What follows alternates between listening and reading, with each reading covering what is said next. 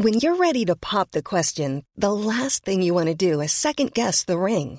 At BlueNile.com, you can design a one-of-a-kind ring with the ease and convenience of shopping online. Choose your diamond and setting. When you find the one, you'll get it delivered right to your door. Go to BlueNile.com and use promo code LISTEN to get $50 off your purchase of $500 or more. That's code LISTEN at BlueNile.com for $50 off your purchase. BlueNile.com, code LISTEN. Hiring for your small business? If you're not looking for professionals on LinkedIn, you're looking in the wrong place. That's like looking for your car keys in a fish tank. LinkedIn helps you hire professionals you can't find anywhere else, even those who aren't actively searching for a new job but might be open to the perfect role. In a given month, over 70% of LinkedIn users don't even visit other leading job sites. So start looking in the right place. With LinkedIn, you can hire professionals like a professional. Post your free job on linkedin.com/people today. Millions of people have lost weight with personalized plans from Noom. Like Evan, who can't stand salads and still lost 50 pounds. Salads generally for most people are the easy button, right? For me, that wasn't an option. I never really was a salad guy. That's just not who I am. But Noom worked for me. Get your personalized plan today at Noom.com. Real Noom user compensated to provide their story. In 4 weeks, the typical Noom user can expect to lose 1 to 2 pounds per week. Individual results may vary. Hi, this is Richard. A quick note to our listeners that we recorded this episode on Tuesday, the 20th of April. And just as we were about to broadcast today, on the 22nd of April, the Russian defense minister announced that Russian forces deployed, in his words, for training near Ukraine would return home. This doesn't change our analysis, but we did want to flag it for you before you listen. Enjoy the show. Hi, and welcome to Hold Your Fire, a podcast by the International Crisis Group. I'm Naz Modirzadeh. And I'm Richard Atwood. Today we're going to talk about the conflict in Ukraine, and more broadly about hostility between Russia and Western capitals. Over recent weeks, tens of thousands of Russian troops have deployed near the Ukrainian border. This comes as a ceasefire between Ukrainian forces and Russian-backed separatists that hold part of eastern Ukraine's Donbas region has broken down. Moscow says that it's sending troops for training, but the military build-up understandably unnerves Ukraine and angers its Western partners. German Chancellor Angela Merkel has called on Russian President Vladimir Putin to pull back his forces from Russia's border with Ukraine. NATO's Secretary-General Jens Stoltenberg said the military alliance would stand by Ukraine. And we are constantly looking into how we can continue to step up and provide more practical support to Ukraine to help them defend themselves. The conflict in Ukraine's Donbas region dates back to 2014.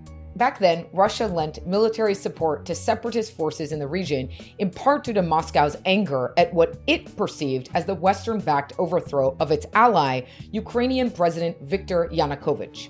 That year, Russia also annexed Ukraine's Crimean Peninsula. The Minsk agreements, which were signed in 2014 and 2015, ended the worst of the fighting. But since then, the peace process has stalled. Russia-backed forces still control parts of Donbas. Violence has often flared up along the front lines. In 2018, a new president, Volodymyr Zelensky, came to power in Ukraine, promising peace in the Donbas. He negotiated a ceasefire with Russia. Recent months have seen that truce fray, with increasing incidents along the front lines.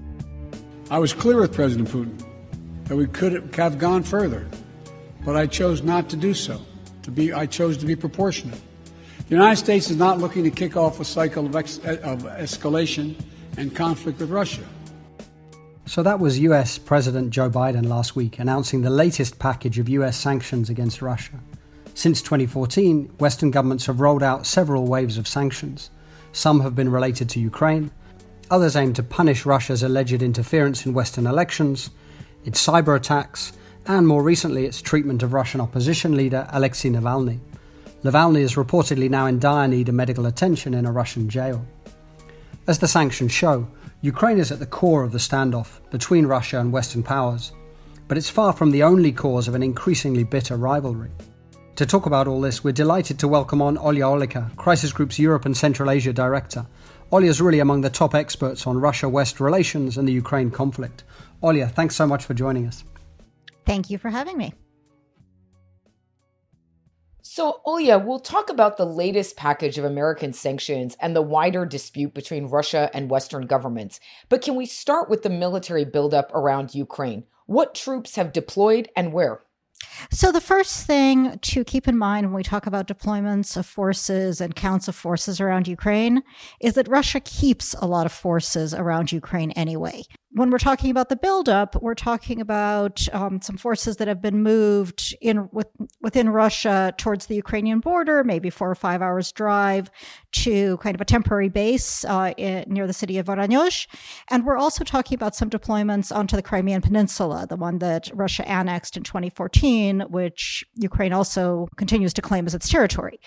And there you had this very noticeable paratrooper deployment, and also some satellite imagery suggests that there are a lot more aircraft there. But there's usually a lot of stuff on the Crimean Peninsula because that's where Russia bases its Black Sea Fleet. So there's a lot of new hardware, but there was a lot of hardware around before too. So in this context, what do you think Russia is up to? So when you look at these force movements, it doesn't look, for several reasons, like they're planning an immediate invasion of the rest of Ukraine, right? The reason it doesn't look like that is twofold. One, the size and shape of the forces, that this isn't, it's more of a contingency. We can do a lot of different things with these. You're not really going to want to invade Ukraine from Crimea with an amphibious landing. So it seems more likely that it's something else. The other piece of this is how visible it is, because if you're planning a surprise invasion, you don't loudly and noticeably move a lot of forces around. And this has been very, very visible. The Russians say it's all training and that it's partly a response to NATO spring exercises and the NATO spring exercise schedule. But at the same time, they're also talking a lot about the Ukrainians are preparing potentially for an attack on parts of the Ukrainian Donbass that are held by the Russian-backed separatists. So they seem to be at least, laying the groundwork to respond to an ostensible Ukrainian attack, even though there's really nothing that looks remotely like preparations for an attack on the Ukrainian side. So Russia's doing a few things. One is it's laying groundwork. It's reminding the Ukrainians that it continues to have escalation dominance. It's putting Ukraine on notice that if it sees something that looks provocative from Ukraine, or if it sees something that it wants to call provocative from Ukraine, it could respond. And it's also reminding everybody that when Ukraine gets nervous for its security, its Western partners aren't its allies. They're its partners. They are not obligated to help. They have no treaty commitments to Ukraine, and they're going to say lots of very nice things, but they're probably not going to do anything, which is pretty much what we've seen in the last few weeks. And so, Olya, how is this viewed then in Kiev? I mean, as you say, the Russian posture isn't necessarily sort of threatening an immediate intervention, but it's still pretty intimidating for Ukraine, right? Yeah, look, nobody likes to have a country that is occupying your peninsula and backing separatists in a chunk of your territory, building up its forces on that peninsula and on its side of the border nearby. And meanwhile saying that it expects you to attack at any moment and it's going to intervene. Incidentally, to protect its quote-unquote citizens in Donbass, who are people, Ukrainian citizens, to whom Russia has been offering Russian passports for the last couple of years. So from the Ukrainian perspective, they're very nervous. Ukrainian President Zelensky has been doing his tour of Western capitals and talking to people and asking about what kind of support he's going to get, trying to make a case for rapid movement on a membership action plan for NATO, joining NATO, which nobody is going to promise him. I think a lot of that, to be honest, is being done to keep these things on the agenda, right? So that it's clear that that is something he's talking about. And then quietly behind the scenes, what he talks to these leaders about is, okay, what can we actually do? What leverage points do we have with Russia? What is going to happen if we have a problem? What kind of support can we really count on? Well, what is actually happening in Donbass now? It's still held by Russian-backed separatists, but what does life look like there now? And how much violence is there on the front lines? So Donbass is divided. Donbass is this region in eastern Ukraine, coal mining country. For those of you from countries where there's coal mining, it looks about what you expect coal mining country to look like, and it's had about the economic problems that a lot of mining countries have had over the last few decades. So the Russian-backed separatists control part of it, two regions which have declared themselves the respectively Donetsk and Luhansk People's Republics. And then the rest of Donbass is in Ukrainian government-controlled hands. And there is something that looks increasingly like a border between them, with both Ukrainian and de facto forces checking people's papers, giving them a hard time, harassing them as they go back and forth, which up until everybody locked down because of COVID was actually very critical for a lot of people living on the non-government controlled side of the line. They were able to still get some of them Ukrainian pensions. They were able to sell things. They were able to see family. They were able to buy groceries at a cheaper prices than they could on their side of the line. All of that has been pretty much shut off for the last year, which means that what was already a pretty difficult economic situation, right? You've got an economically depressed region. Then you've got a war in it. Then people take control over it who are pretty much pariahs to everybody else. The Russians funnel some support and assistance in, but it's not enough. Prices go up. Lots of people leave. You know, those that stay, they stay because they love their homes. They stay because they can't leave. They stay for whatever reasons they stay, but it was a very difficult life for them, and it just keeps getting harder. You asked about the fighting. There have been a lot of ceasefires, and they've all broken down. But the one that lasted longest was the one put in place back in July of last year. And honestly, nobody had high hopes for it, but it stuck.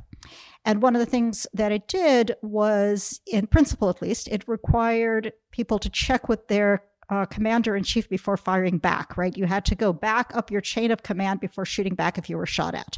It really did slow things down. Since the end of last year, it's been ramping up again. And we've had several people killed, military and civilian. The big difference this time around is actually more people killed on the Ukrainian government side than the separatist side. You're not talking about huge numbers. You're talking about dozens, but, you know, for the people whose families this is and for the people who are killed, that's small comfort. Could we just stay on Ukraine just for a moment more and talk a little bit about the Minsk agreements, these agreements that were signed in 2014 and 2015, and yet, you know, as we heard up top, implementation has pretty much completely stalled.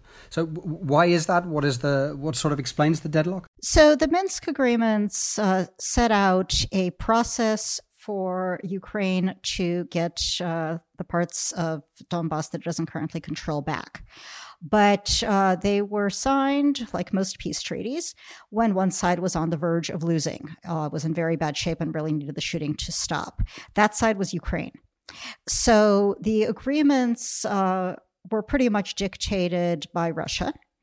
And Russia does not want this territory, right? Russia wants to make sure that it has a voice in Ukrainian affairs and sees this potentially as a way to do that.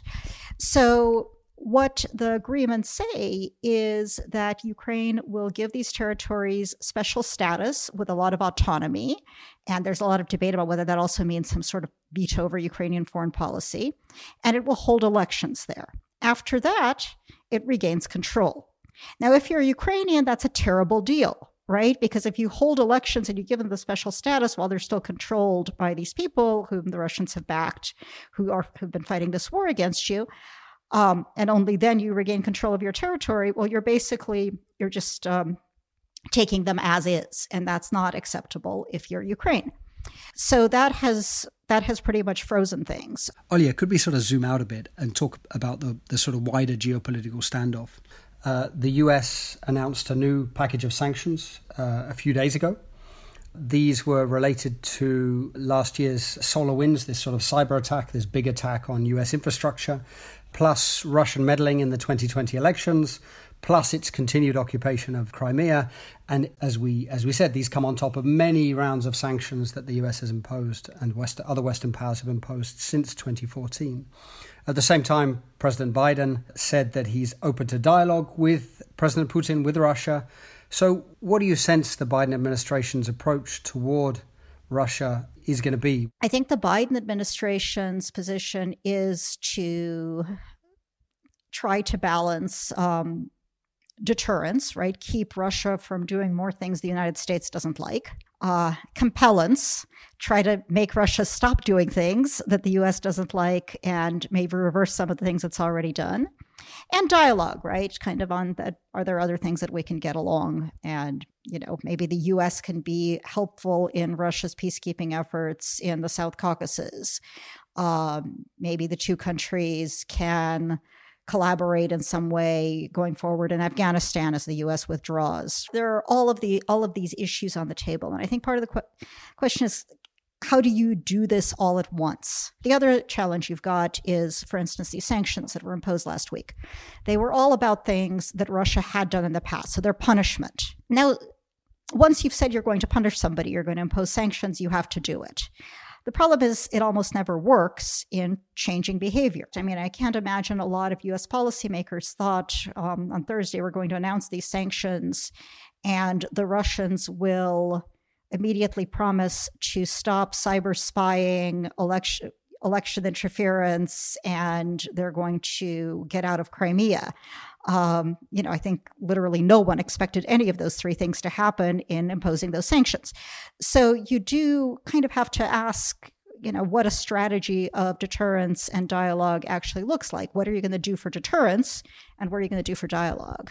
So let's talk a bit about Europe. It has also imposed sanctions and placed a great deal of emphasis on maintaining a united front. Can you talk a bit more about this? So for the Europeans, I think initially 2014, 2015, getting unity on the imposition of sanctions was difficult, that there was real disagreement among European countries on what the proper approach to Russia was, how much punishment was useful, how much this was going to hurt their own economic and political relations with Russia, which of course vary from country to country.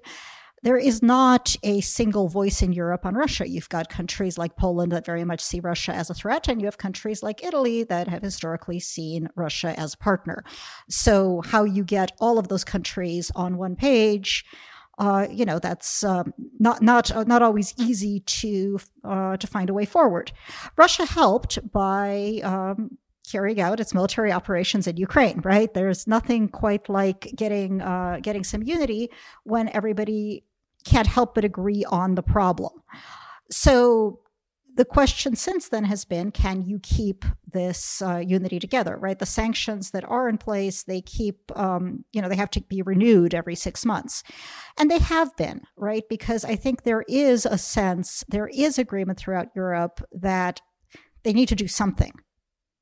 So actually, unity has been remarkably resilient, much more resilient than people expected. Olya, can I ask you to tell us a bit about the view from Moscow? How are these recent round of sanctions being understood, and what should we expect from Moscow? So the Russians have been preparing their population for more and more sanctions pretty much since all of this started.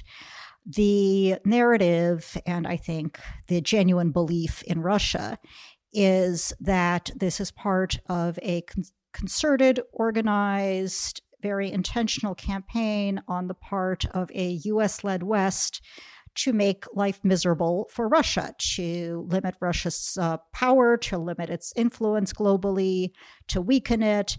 And sanctions are a tool. So rather than solar winds, election interference, Ukraine being the reason for the sanctions, they're the excuse.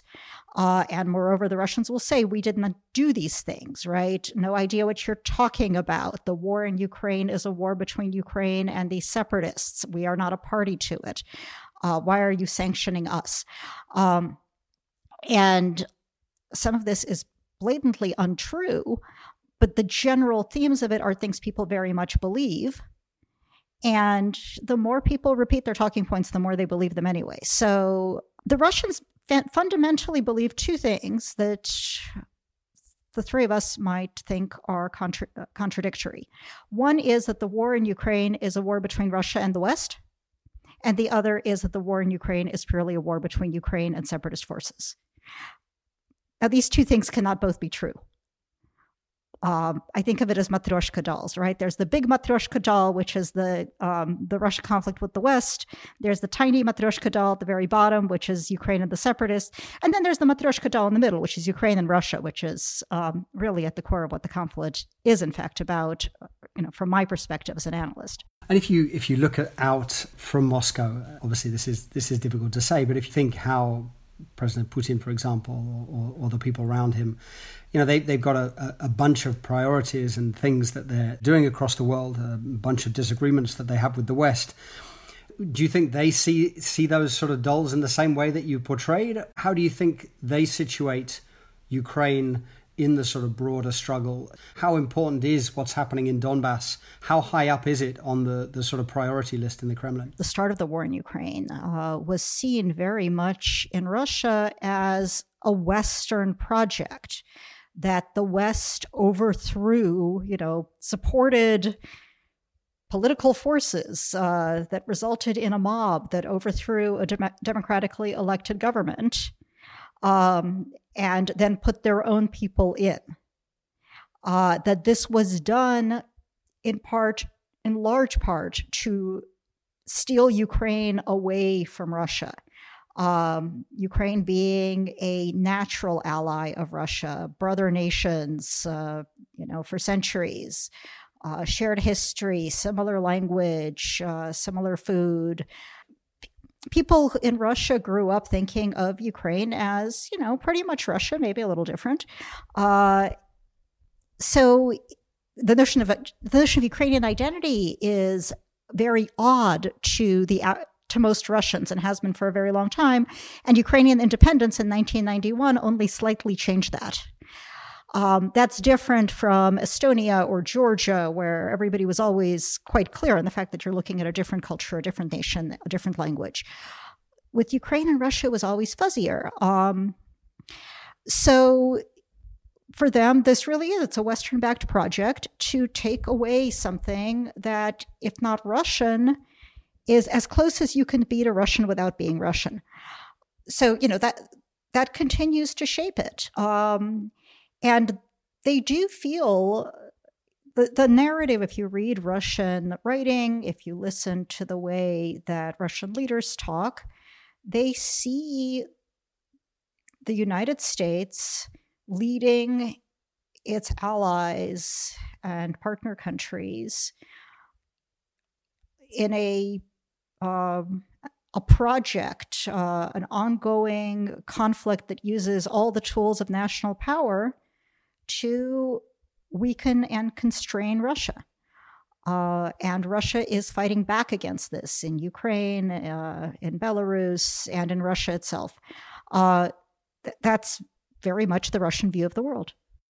Well, could we come back to Ukraine policy in a moment? But can I ask you a sort of broader question? That's something that always struck me. I mean, I have to admit, especially with the team around President Obama, some years ago, some of whom are now, of course, in the Biden administration, was sort of how quick they were to portray Russia as this sort of declining power.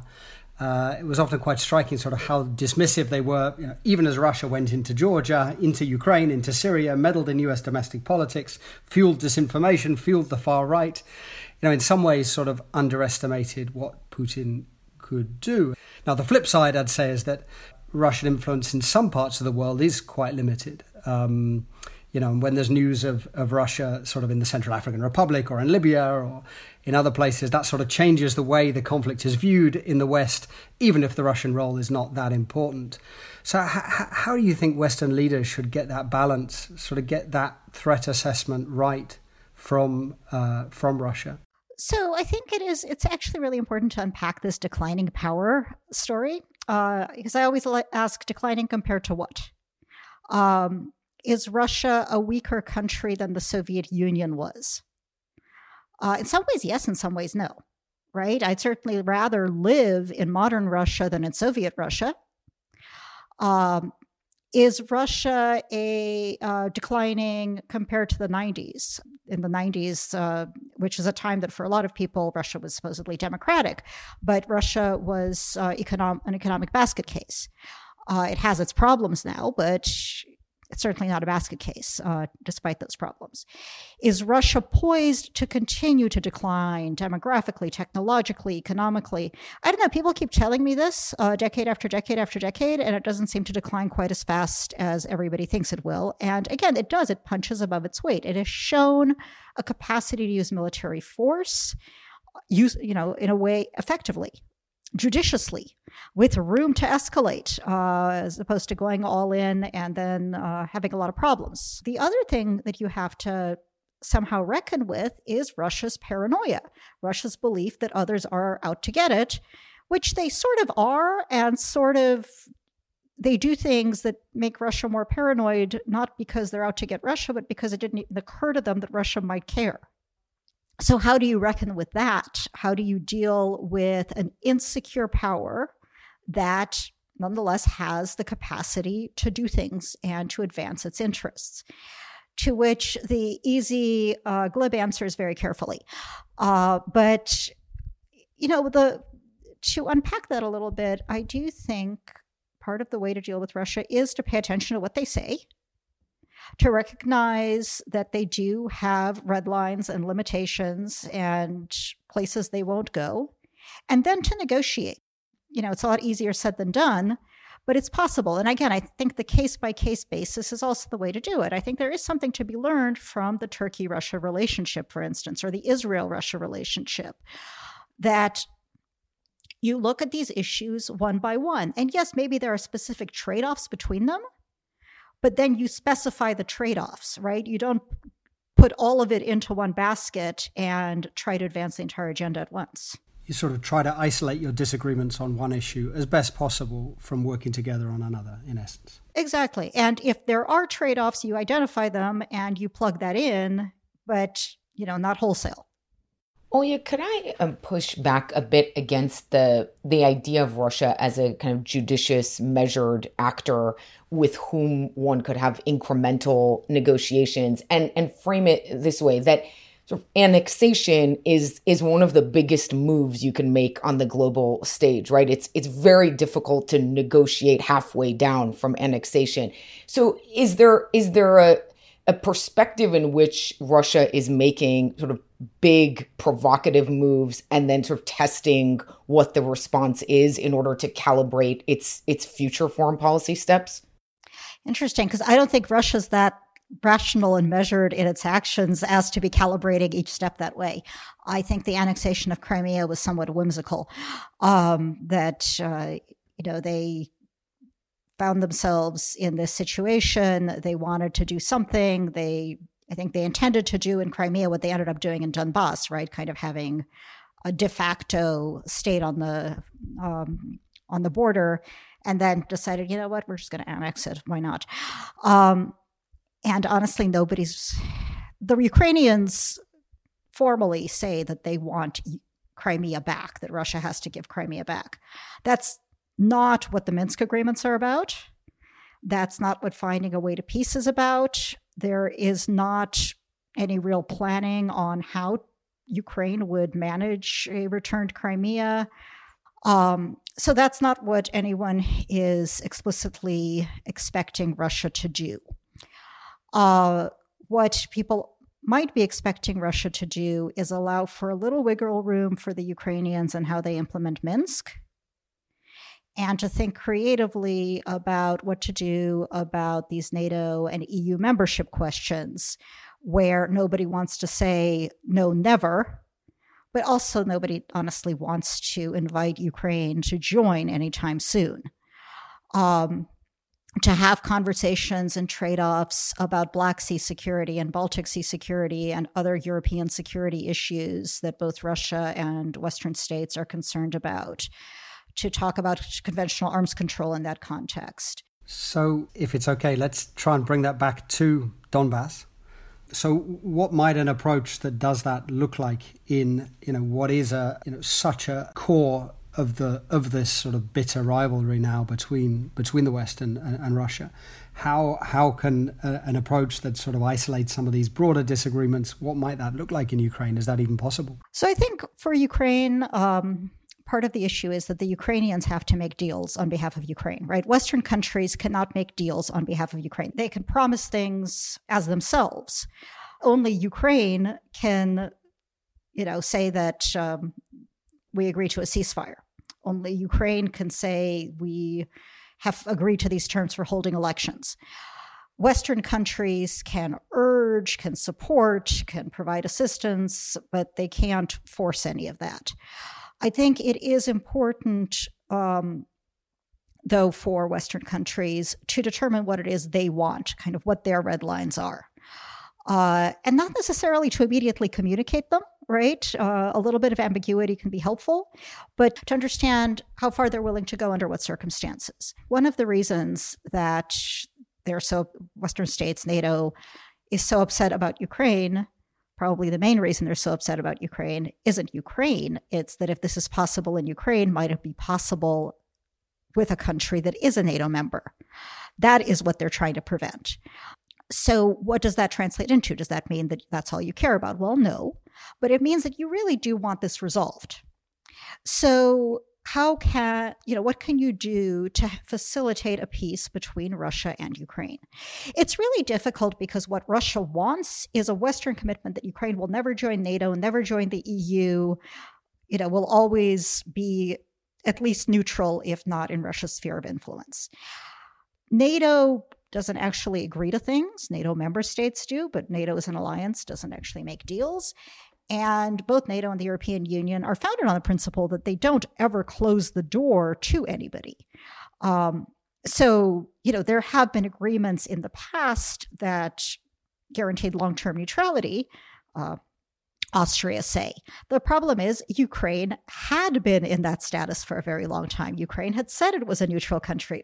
It was in its constitution. You know what they did? They changed their constitution. So it's not a permanent solution, but it's a fundamental challenge that's easier to resolve if you do end the troop buildups and the coercion. And I think some of that is about finding a way to hold elections, to start implementing the pieces of Minsk, and to do it without Ukraine giving up its sovereignty. I don't think it's easy. I think it's really messy. This wouldn't have happened if it was simple to resolve. But I think there are ways to move forward on Ukraine incrementally that eventually get you to a place where you can have a real peace. Olya, could we end maybe by just talking a little bit about sanctions? We have this position about sort of Western sanctions, US and European sanctions, that they should be used as best possible to sort of incentivize positive steps in Donbass by Moscow. That the US should sort of agree that if Moscow was to take steps towards ending the Donbass conflict, sanctions could gradually be eased in response. Now, as you and I have discussed many times, there's a sort of counter-argument to that. The important thing for Europe is unity. It's holding a united line against Russian aggression. Once that goes, so the argument goes, it's very difficult to build it again. So if Moscow pocketed concessions, backtracked, it might be difficult to reimpose sanctions. That's the counter-argument. But of course, at the moment, we're sort of in a deadlock with nothing moving. So I don't know if you could talk a little bit about that and about what a more imaginative sanctions policy from Europe and the US might look like. Sure. I mean, look, unity in pursuit of a goal should not be more important than the goal itself. If you look at the sanctions literature, if you look at the history, yes, making it very clear that if A, then B. If we see progress here, sanctions can be eased, and laying it out very specifically, running a few tests, and also making it reversible, right? If you fail, more sanctions will be imposed. Now, the concern is, yes, that it was so hard to get enough unity to impose them in the first place that, how will we do this again? Well, that's really, if you really can't do that, if you really can't pre-agree that certain actions will cause a response, you've got a real problem. You don't have real unity. You don't have real coherence. You just have inertia. I think if the European Union with the United States wants an effective policy towards Russia, if they want results, they're going to have to weight that higher than just the desire for unity because the one ends up undermining the other. I think, Ollie, that's a very compelling argument about the sanctions. I guess, if you're sort of sitting in a European capital, part of this is just about keeping Europe together in the face of what looks like, notwithstanding all the arguments about NATO expansion and what this looks like from Moscow, but what looks like from Europe's perspective, Russian aggression, and holding a line on that and boxing as best possible Russia in against, election interference, backing of far-right groups, biting off chunks of other people's countries, all these sorts of things, and keeping European unity together to try to deter more of that happening. How would you answer to that sort of sentiment? So I would say that it's not working, right? That it's not deterring these things, that you have these sanctions that are in place, and they are tied to at least on paper, they're tied to the Minsk agreements, that the sanctions will be lifted when Russia implements Minsk. Russia's response to that is, wait, we're not the ones failing to implement Minsk. The Ukrainians are the ones failing to implement Minsk. So you've got these sanctions on us tied to something that a completely different country isn't doing. How are we supposed to take that? We take that as the sanctions were your intention, and Ukraine and Minsk are the excuse. In terms of somehow constraining Russia from doing other things, for fear of other sanctions? It doesn't seem to be working, right? They, according to European intelligence, they are interfering in elections, and they certainly are still supporting the separatists in Ukraine. So, look, it's hard to prove a negative, but I'm not convinced that they are deterring everything else. Olya, thank you so much for coming on. This was outstanding. We really appreciate it. Thank you. I really enjoyed having this conversation with you both. Thanks, Olya.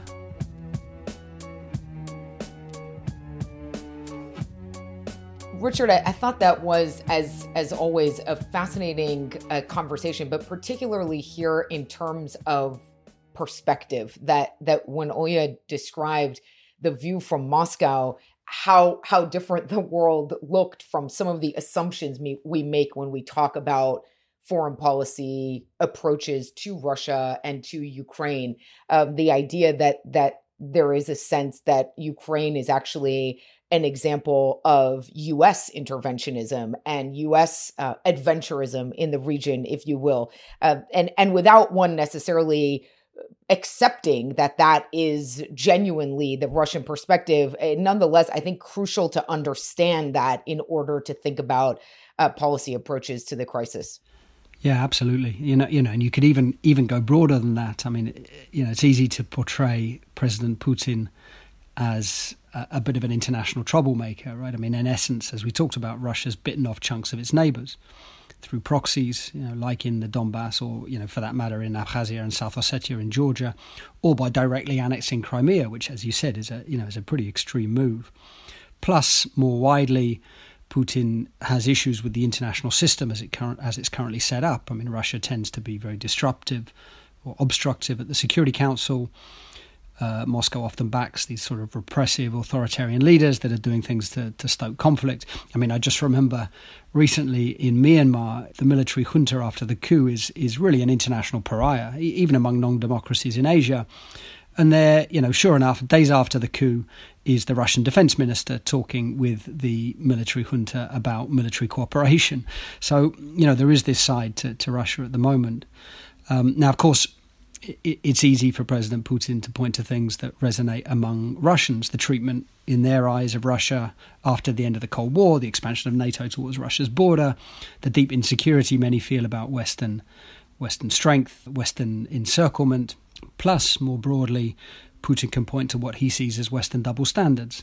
The interventions that we've spoken about many times on the podcast in Afghanistan, Iraq, to some degree South Sudan, Libya, some of which were illegal and all of which were pretty much disastrous. The general instability that Putin can point to that's flowed from US-backed regime change in different places.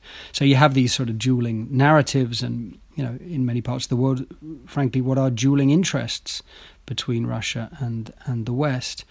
And I think a big question, as we talked about with Olya, is whether Moscow and the West, whether Washington in particular and Moscow, can find areas places to work together, even as they disagree in others. It's a challenge more broadly for President Biden, with China too. Can big powers that see themselves as rivals find areas to work together? I don't think this is an era of grand bargains. It's a time when these sort of big rival powers, to some degree, regional powers that disagree with each other. It's a time when they need to try to isolate their disagreements in some areas and work together in others. And in some ways, sort of international crisis management and many conflicts across the world will depend on them being able to do that.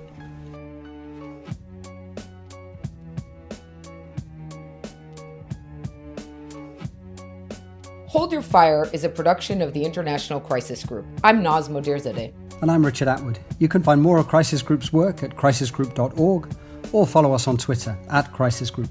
Thank you very much to our producers, Maeve Francis and Ida Holly-Nambi. And thank you especially to all our listeners. Please do leave us a question, a comment, a rating or a review, and we hope very much you'll join us again next week.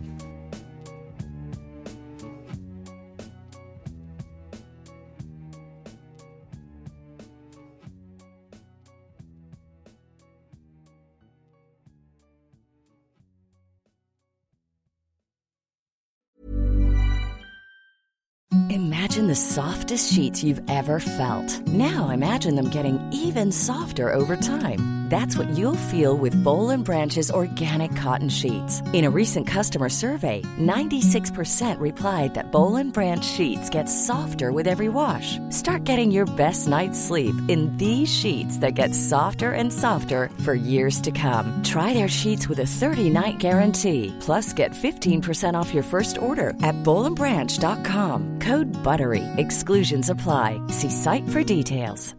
Hi, I'm Daniel, founder of Pretty Litter. Cats and cat owners deserve better than any old-fashioned litter. That's why I teamed up with scientists and veterinarians to create Pretty Litter. Its innovative crystal formula has superior odor control and weighs up to 80% less than clay litter. Pretty Litter even monitors health by changing colors to help detect early signs of potential illness. It's the world's smartest kitty litter. Go to prettylitter.com and use code ACAST for 20% off your first order and a free cat toy. Terms and conditions apply. See site for details. When you make decisions for your company, you look for the no-brainers. And if you have a lot of mailing to do, Stamps.com is the ultimate no-brainer. It streamlines your processes to make your business more efficient, which makes you less busy. Mail checks, invoices, legal documents, and everything you need to keep your business running with Stamps.com. Seamlessly connect with every major marketplace and shopping cart. Schedule package pickups and see your cheapest and fastest shipping options from different carriers. With rates up to 89% off USPS and UPS rates. And with the Stamps.com mobile app, you can take care of mailing and shipping wherever you are. Make the same no-brainer decision as over 1 million other businesses with Stamps.com. Sign up with code PROGRAM for a 4-week trial, plus free postage and a free digital scale. No long-term commitments or contracts. That's Stamps.com. Code PROGRAM.